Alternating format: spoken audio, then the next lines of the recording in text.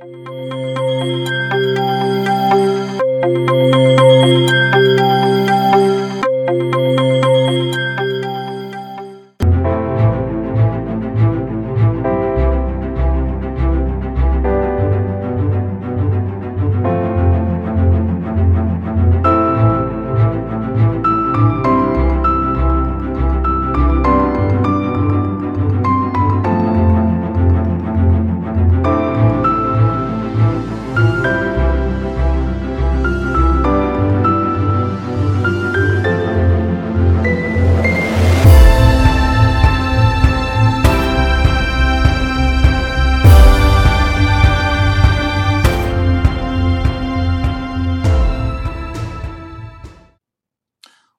to another episode of Progress, Potential, and Possibilities, discussions with fascinating people designing a better tomorrow for all of us. I'm your host, Ira Pastor. Welcome, everybody, again to another episode of our show, bringing you another fascinating guest today who has been involved in creating a better tomorrow for so many people for over the last 40 years throughout her multifaceted career as a public servant, a scholar, a teacher, an administrator.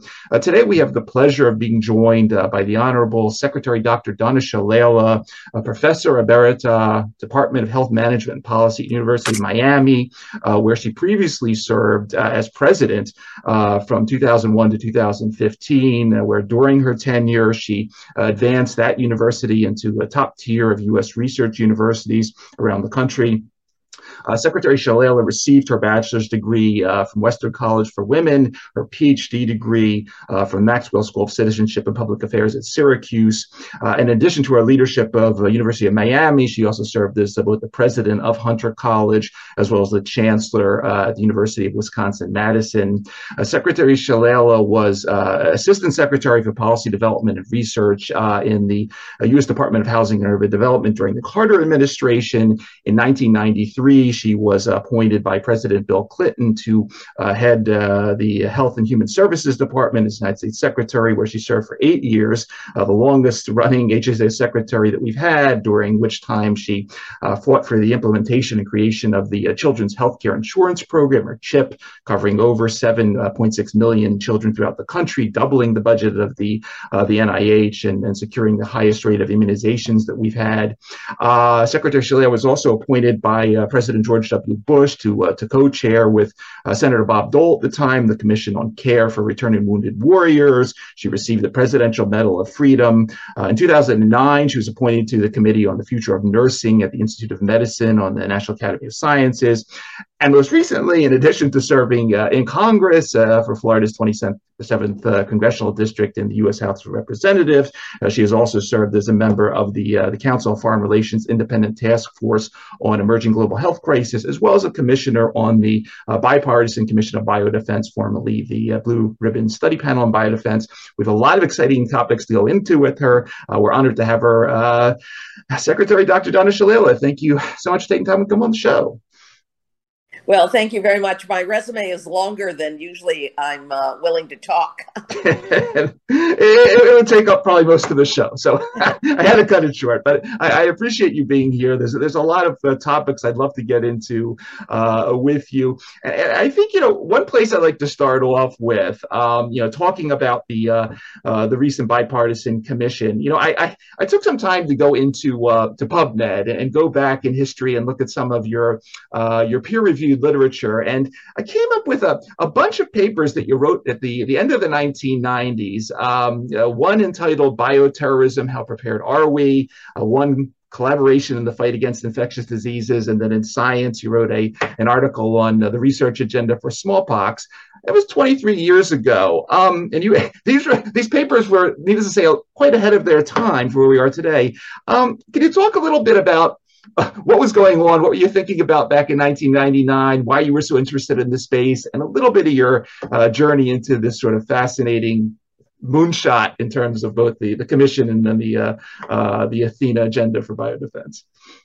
Well, the role of leaders is really to anticipate the future, and that's what I was trying to do at HHS. It was not simply the day-to-day firefighting that you have to do when you're a cabinet secretary.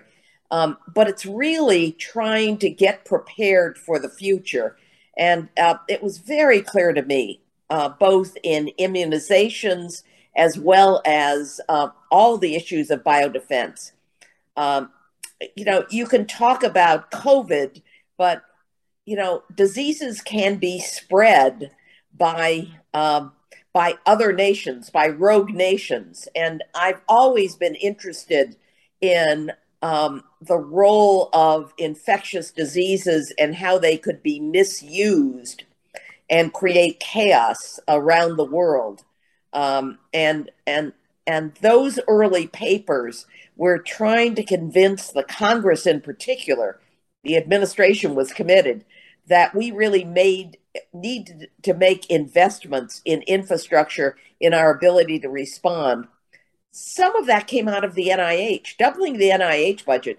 If we had not done that, we would not have been prepared in any way for COVID. The vaccines for COVID came out of the basic research that was funded during the 1990s, probably the 80s and 90s. They created the platform for our ability to respond fairly quickly in developing a vaccine. And you speak about the NIH and innovation. You a couple of years later, in Science magazine, you publish another article. It was entitled "New Directions for Biomedical Science." It was interesting. In this journal, you start off by actually quoting your mother at the time, who was 90, and she was said to you, "Hey, with all the money that we're giving to your famous NIH, how did they not know that anthrax was in some of those sealed envelopes?" And then you go on to talk about whether it was biodefense or stem cells or other cutting edge technologies. You go into sort of, what are the models, what are the new structures that we need to create these diagnostics, these life-saving treatments. Essentially, President Biden recently announced the development of this new Advanced Research Projects Agency for Health, sort of modeled on the DARPA model, to address some of these unmet medical needs. And one of the debates that I sort of saw right after that happened was this whole thing. Do we put something like this, when we talk about innovation, in the hands of the NIH and do it via that model, which has worked very well, or do we look at other models like DARPA, which does things fairly differently in the way they go after whether it's defense or they also work on health and so forth? Talk a little bit about this area, if you would. I actually see them as partners, and I've always been sensitive to the role of the private sector. We talk a lot about big pharma and their own pipeline. Their pipeline increasingly is buying licenses from the great research universities who have been funded by NIH and have developed close to products, but products that have to obviously need more work. And those, our array of great research universities combined with the NIH is what gives the United States really advanced technology and advanced science so that we can take on biodefense issues, as well as issues, just fundamental issues of infectious diseases. We already have a vaccine for monkeypox. We've been working on it for a very long time.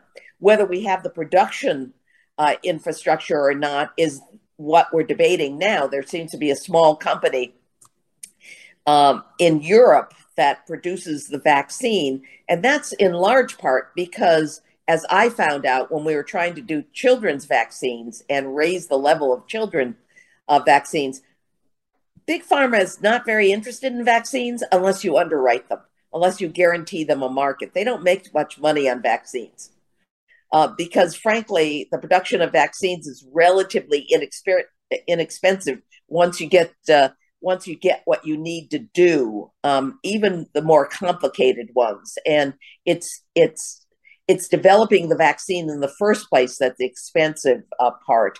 And but once you get there, they've got better things they think they need to do with their companies, unless the United States says to them, as presidents have, including Trump, starting with Trump, hey, we need you to reprogram all of your manufacturing because this COVID thing is worldwide. So I I think it's a public-private partnership and that you need different vehicles. NIH is always going to be the jewel that produces the fundamental research that we build upon. And NIH even goes a little further. They have some capacity to actually develop the vaccines themselves, but certainly a combination of public-private partnership, different kinds of investments, which is what DARPA does and what the new agency will do. We ought to pursue all three because at the end of the day, a single approach is not going to work. And talking about the educational institutes, I mentioned in the intro, you're president of the University of Miami for close to 15 years, and during that time, and we've had several guests on the show. It became an epicenter for diabetes research. There's a lot going on there in terms of the neurobiology of opioid addiction. We'll get into that in a little bit. There's a major hurricane research and prediction center there now. Same at University of Wisconsin-Madison, a major hub up there now. You were chancellor, stem cells, regenerative medicine, and so forth. Could you talk a little bit about, as innovation, science and technology transfer has ramped up, how your role changed during that time? And obviously, you had the role you're president. You need to educate people and bring in new students. But at the same time, these institutes, as you ran them, became these major engines, not just for technology development, but for economic development as a result of that. Talk a little about those dual roles that you serve. I see the great research universities as economic energy engines, not simply of their communities, but of the United States. If you look at our array of research universities, they really drive, as does pharma and biotech more recently, they really drive the economy of the United States. They're relatively clean industries, by the way. So they're not like service industries where they have more low-paying individuals. They're really major hubs of scientific discovery and of taking science from the bench right to the patient. So those investments were critical, but I didn't see them simply as investments in producing vaccines and other kinds of treatments. I saw them for training the next generation of scientists. And one of the things that I always emphasized and reminded NIH is that, and they didn't need much reminding, is doubling the NIH budget was not simply roaring the economy. In fact, I told Bill Clinton once that his great legacy was going to be doubling the NIH budget because that was going to pay off for years to come. But it was training the next generation of young scientists. We have no competition. Everybody talks about China. They have a couple of research institutes that are interesting, or about Japan or about Europe. No one has our array or our muscle power or our investments in science.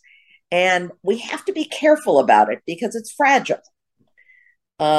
It's very fragile. And the research institutions are fragile. You have to keep the money going, not constantly doubling it necessarily, but ramping it up in a way in which you can guarantee that these young scientists will have opportunities in the future, both in great universities as well as in the private sector. Secretary Shalala, in a recent January 2021 paper that you published, entitled "A Global Health Action Agenda for the Biden Administration," and you talk about obviously COVID has shown that our interests, as you mentioned, tied to other countries' health interests as well as our global health security, and then also in your the task force at the Council of Foreign Relations, it goes a little further in the sense that non-communicable diseases, which popping up all over the place, whether it's heart disease, cancer, diabetes, in some of these low and middle income countries, once again, feed into that cycle. We have disease, hunger, poverty. It's a nasty cycle that it might happen over there, but just like COVID, it's going to impact us over here. talk a little bit about this health action agenda. It was an ambitious one, but say a few words about why you wrote this. Well, I think constantly making the point that it's not just about the United States. We are not safe until every country in the world is safe in terms of infectious diseases, even in terms of those kind of middle class diseases that people observe that are not infectious. And our investments here must roll over to make the rest of the world safe. But it's also a national security issue. I once debated with the great Jeane Kirkpatrick at a conference on whether AIDS was a national security issue, because I was arguing that health is a national security issue. It impacted the military all over the world. And one of the reasons other countries started to notice that is because it impacted their young soldiers, and that created security issues. But it also was a security issue for us, and that we had to recognize and incorporate health into national security. I actually detailed a global health expert to the National Security Council. They did not have a full-time healthcare advisor there that understood the global health issues as they related to national security issues. Now there's a unit actually within the National Security Council, but we were the first people that actually put someone there so they would recognize that health issues, not just infectious diseases, but that health issues were related to national security. Talking about health and national security, I'd like to move to the opioid crisis for a bit, because I had the opportunity now to attend a few of the virtual Clinton Foundation conferences on novel approaches to dealing with the opioid crisis, including faith-based organization involvement.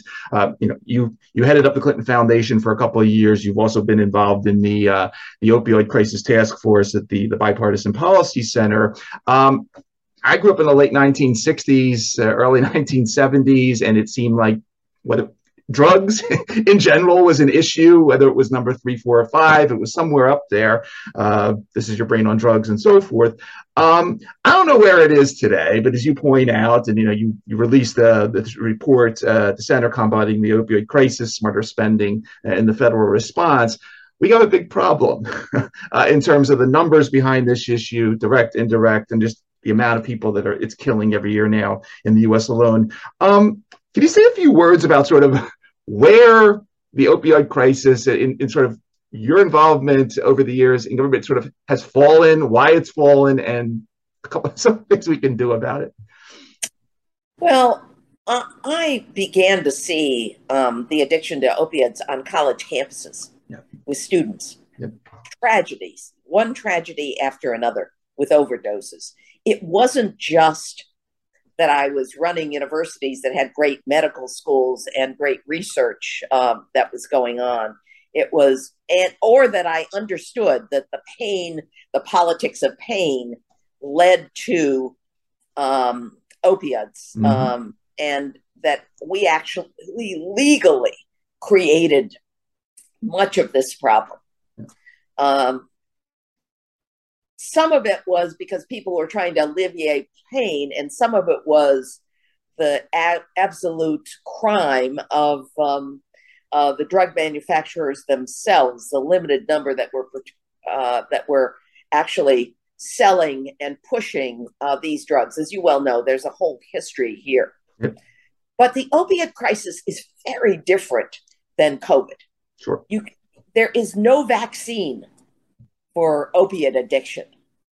It is, if you are addicted, we need to stay with you for almost your whole life with services and with support systems. And it's not just a treatment program. It's more than that. It's a support system that's got to last for a very, very long time. And that's what we've learned about opiates. That once someone is addicted, then it's both a mental health crisis, as well as a housing crisis, as well as a job crisis, as well as a family crisis, all these pieces put together. We've put an enormous amount of money into this. Yep. Most of it, as our report points out, is in Medicare and Medicaid. That's not an integrated system. Yeah. And so we've also put grant programs together to try to create an integrated system and try to urge the states to merge a lot of these grant programs in a way that will create supports, literally putting our arms around those that are addicted and sticking with them for a very long period of time. You never get over an addiction. Ask anyone who's been addicted to cigarettes, Yep. frankly. Yep. You never get, or to alcohol. You simply have to keep working at it, but you can't work at it unless you have a support system, and it's got to be more than just your family. Appreciate that. Secretary Shillelagh, one of the things that I mentioned in the intro, while you were leading Hunter College, City University of New York, you had responsibility for the Brookdale Center on Aging. And the themes of healthy aging, longevity, geroscience have been very important topics on our show. And once again, as you led HHS, many of the sort of subordinate agencies that oversee sort of aging policy, science, and so forth from the NIH, the Administration of Community Living, obviously Medicare and Medicaid, and then indirectly FDA fell under your purview. And this is an area that, one of the themes we touch on is something about called health span, that, if we could just not get rid of, but if we could just delay the biology of aging, which is responsible for dementia or cancer or heart disease or everything that falls under it, the returns to the U.S. economy, global economy, it's one of those areas where the trillion figure comes in. Yet we don't spend. I mean, the recent appropriations budget is about $4 billion for the National Institute on Aging, an admirable amount, but still small compared to the total NIH. Could you say a few words about healthy longevity, aging as sort of a policy issue, and then, thinking about the bipartisan commission and their $100 billion moonshot? If I wanted to go about a moonshot with you on dealing with the topics of aging, looking forward, how do we go about it? It's an important topic. Well, in some ways we are going about it because we're focused on Alzheimer's and dementia, right. But healthy aging is more than just the science. Yeah. It's wellness as well. And the private sector has developed a series of institutions, long-term care facilities, sure. Assisted living facilities, trying to adjust to people as their situation changes. And trying to build in support systems at the same time. You'll see a lot of this in Medicare Advantage, which has extra money to add services, whether it's dental services or exercise facilities, access to exercise facilities, or a much more integrated approach to supporting people that as they age. Age is just a number. And how we treat other countries have a lot more respect for those that are older. Yeah. My mother passed at 104, and boy, she played tennis into her 90s. She won tournaments into her 80s, and she was a very healthy individual. She didn't start getting dementia until her last year and a half, so I was very lucky. But I also saw the need for support systems, particularly if you want to keep your loved one at home. Yep. Home health care has been a big issue. It was a big issue when I was at NIH. But again, it's the integrated approach as people's situation changes. But it's also deep investments as we're trying to learn more about Alzheimer's and about dementia and about the other diseases that are related to getting older, whether it's stroke or heart attacks or all of those. There's a lot more money in aging than it looks like. Okay. I created the first assistant secretary for aging. Yep. Fernando Torres-Gil, who was one of the great experts on aging, I had met as a White House fellow during the Carter administration. I called him up because he was heading an aging institute at, I think it was at UCLA at the time, and said, "Hey, Fernando, would you like to come back?" And he said, "Only if you elevate the role of aging in the department." And I said, "We'll create an assistant secretary for aging." So he had disability and aging. Not that they're necessarily the same groups, but he taught me a lot of, as I learned from the Brookdale Center, yep, where I first ran into the real experts on aging in this country, both at Mount Sinai in New York, as well as Rose Dobroff, who was running the Brookdale Center at the time. So this is an area, yes, could we use more resources? The answer is yes, but there's a lot of work going on.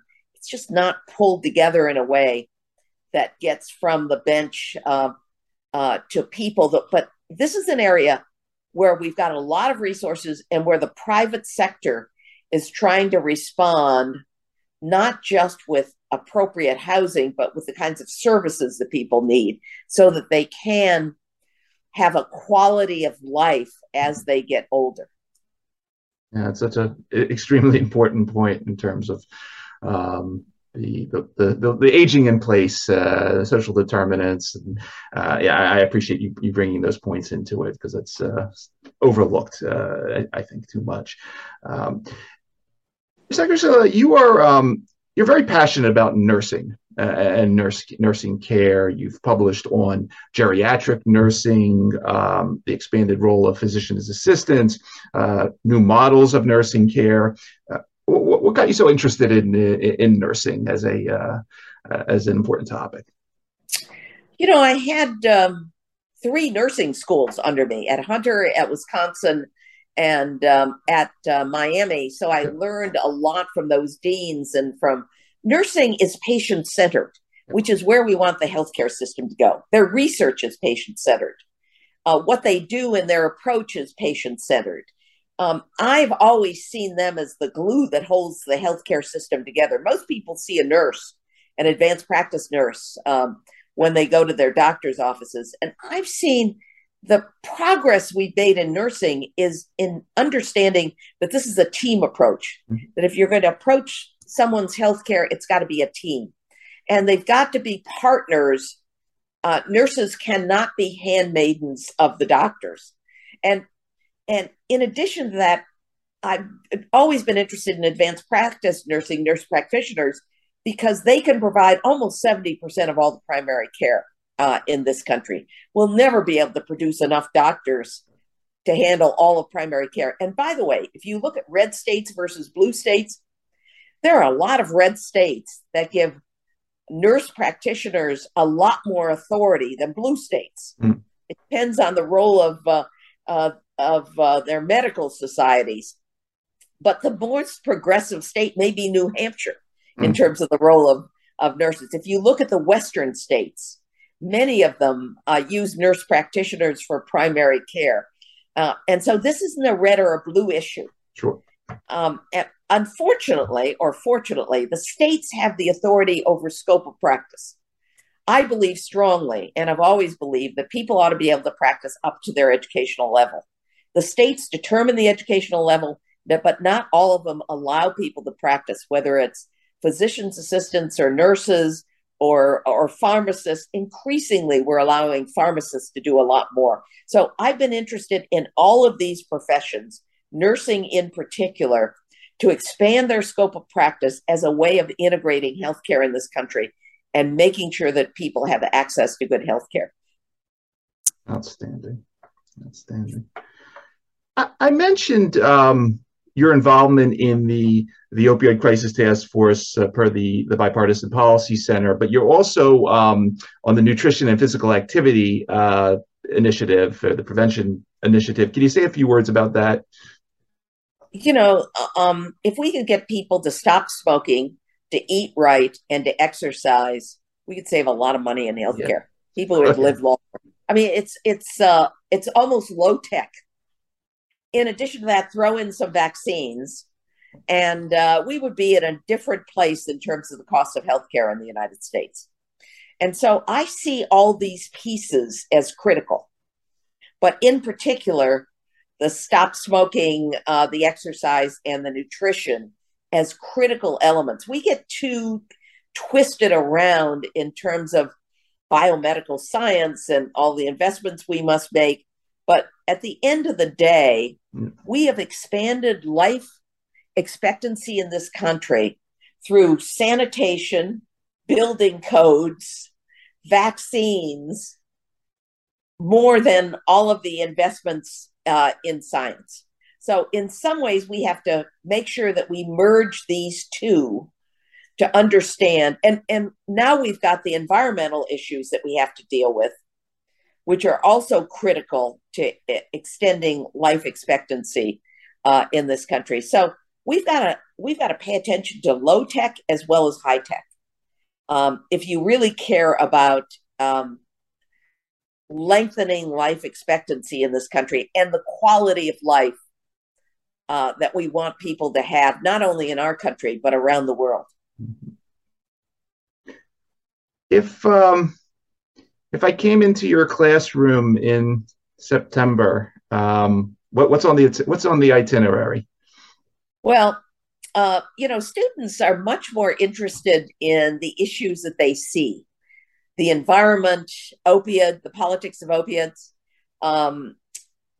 In particular, if you talk to students, I, of course, try to get them interested in the cost of healthcare and who's left out and the social determinants of health, sure, and who's left out of the healthcare system and the disparities in the system, which I have to coax them into.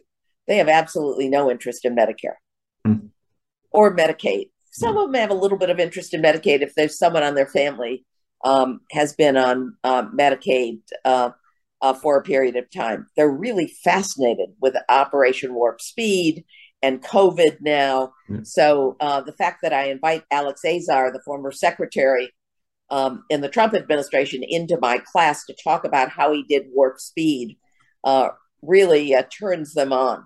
And he's very good at explaining the politics of big pharma and how you work through that to get vaccines up and off the ground and to millions of people around the world.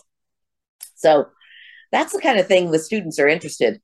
I'm deeply interested in how we take on healthcare costs so that we have a better distribution, and in the disparities issues. Health in relationship to the environment is a relatively new subject. Oh, yeah. And but the kids get it right away. The young people get it right away. They get excited about talking about it, about things that can be done, and about commitments that they have. And then I try to make them understand the high-tech, low-tech issue that I just discussed with you, the public health issues, but trying to get them interested in where we're spending the money and how we're spending it. I have to drag them into that discussion. Yeah, we taught them that it doesn't grow on trees. And they want stories. They want to hear my stories about how did we get all the kids in the country vaccinated at the right time, and how do you really move mountains to do that kind of thing. It was the Clinton administration that brought RU-486 into this country through chance. Yep. The French company wanted to get rid of the license. They made a phone call to me and said, hey, would you take the license? And I said, the government doesn't take licenses like that. He found the Population Council to do the license, and then private sector people, the Buffetts, basically finance the clinical trials. And so the majority of abortions now in this country are actually medically induced, just from a phone call from a French company to the Secretary of HHS, to a willing Secretary of HHS. But I was smart enough to keep the government out of the politics of that and to let the nonprofit sector take the lead. Excellent. And outside of the classroom, anything else that's hot for the rest of 2022? Other places that we can see you, meet you, conferences you're going to be at? Anything else that I missed, please? Well, I sit on the board of Research America. I sit on the board of a couple of different schools of public service. I'm very interested. The Clinton School at the University of Arkansas, I'm chairing the board of that. Mm-hmm. They have a new dean that came from the University of Texas at Austin, who's Mexican American, and a dynamic new dean and a new way of doing public service that combines real getting kids, young people out working in the nonprofit sector, in the public service while they're going to school. And I think that that's important. I also sit on the board of my own school, the Maxwell School, which is ranked #1 in the country, which is an extraordinary school of public administration and public service, and has been for 100 years. So that I'm starting to talk to small companies in the Medicare business that are adding services. Just going on the board of a company called Chapter, which actually, if you call them up and you're turning 65, they'll give you help free to pick the right plan for you, one that'll cover your doctors that's in your community.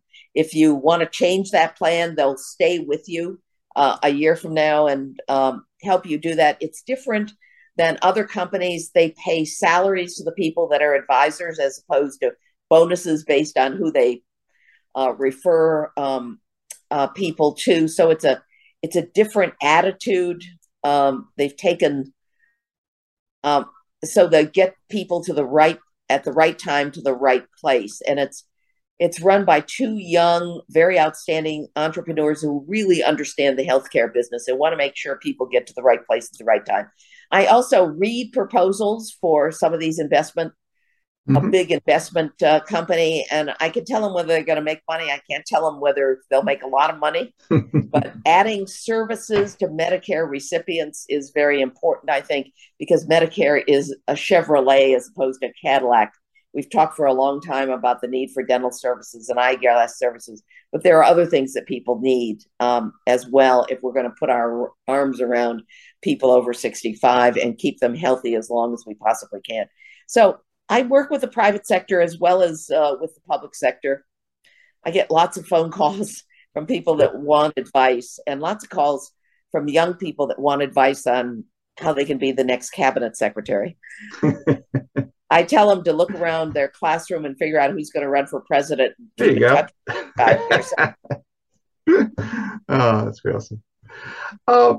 Secretary Slay, one last thing while I have you, I have to ask, when I go to your social media links, you post some videos of your dog, which happens to be named Fauci, and I was just wondering how that came about and if Tony is upset with that.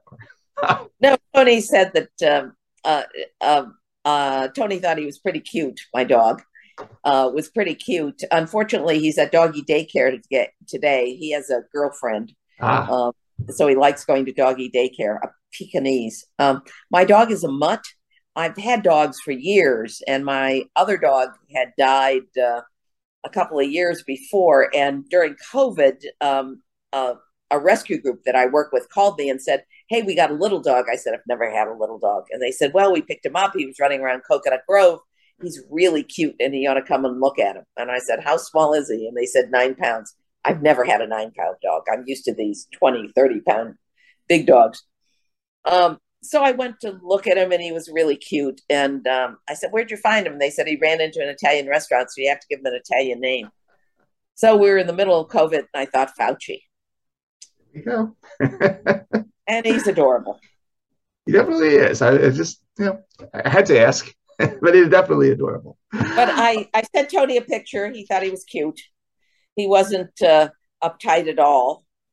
At least he got back to you, You see it? There you go. Yep, right. Yep, there he is. There he is. Yep. The doormen in my building, my apartment building, call him Mr. Fauci. Okay. They said he has an attitude, and they think he should be a Mister. Wonderful. Well, Secretary, it was fascinating listening to your story, have you share your knowledge on all these important topics. Well, thank you. You know, part of my interest is always leadership. Yeah. And I tell my students stories about leadership. My favorite one is about the vaccines because, you know, presidents campaign on different issues. And Bill Clinton had promised everybody that he would make sure kids got their vaccines at the right time. Most kids get their vaccines by the time they start school, but we really needed to get them their vaccines before they were 3 under the new science. I don't think we had 50% that were getting it on time. And he said to me, you know, that'd be a great thing to run on for my second term. He said, do you think you can get all the kids immunized by the time they're 3? And I said, yeah, I think I can do it. So I went to talk to the public health people in the department, and they said there was no way. They actually said no. No. I mean, this is a big meeting of public health people. They said, first of all, the parents don't know even the names. He said, second, the pediatricians don't give the shots. You know, the public health people do. A lot of the people that have small babies don't want to go back and forth. They can't afford the vaccine. So we went to Congress and we got money to make the vaccines very inexpensive. And we talked to the pediatricians about giving the shots. But in that meeting, and the reason the dog story becomes important, I had a dog named Bucky. He was named Bucky Badger because I came from Wisconsin. And I pulled out a postcard in that meeting where everybody was saying no to me that came from my dog's vet. And it said, "Dear Bucky, time for your next shot." And I said, look, if the vets in this country can get all the dogs and all the cats and all the sheep and all the cows vaccinated at the right time without universal health care, we can figure out a way to get the kids vaccinated. And they all laughed. And Bucky should have gotten an award because we figured out how to do it. We even got the tray liners in McDonald's to print the schedules. And the first ladies in every state governor's offices took on the responsibility. I remember George Bush had shots for tots in Texas. It was bipartisan. We simply did a full court press. My nickname is Boom Boom because I like attracting issues from different directions. So I talked the Gerber's people into putting it on the back of their boxes. I mean, we used every communications, and we built a tracking system. So if a kid wandered into an emergency room, they could look on their computer and see what shot they were eligible for next. And we even ran a campaign with the Mexican health secretary along the border with cards. So if any of those kids came to the United States, they would have a card that would tell the doctors and the public health people what shots they had already had. And we learned a lot from developing countries who have these big vaccine days. Mm-hmm. But we got everybody their shots on time. And President Clinton loved that. He loved the fact that American kids were healthier. They were also wealthier because we did welfare reform and other kinds of economics issues. But that story about pulling out the card that my dog Bucky had gotten, the students loved because it shows how you can link things and what kind of a leader is persistent about getting things done. Absolutely. That's a great story. It's a great story. It's fascinating. I look forward to continuing, to watch, your journey and everything that you're doing and teaching and representing companies in both the public and private sector. For everybody, again, that is going to be listening to this episode across the podcast networks or watching on the YouTube channel, and you've been listening to public servant, scholar, teacher, administrator, the Honorable Secretary Dr. Donna Shalala.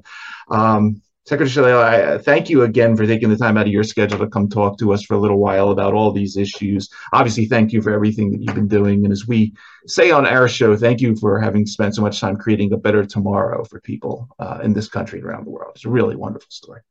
Well, thank you. Good seeing you.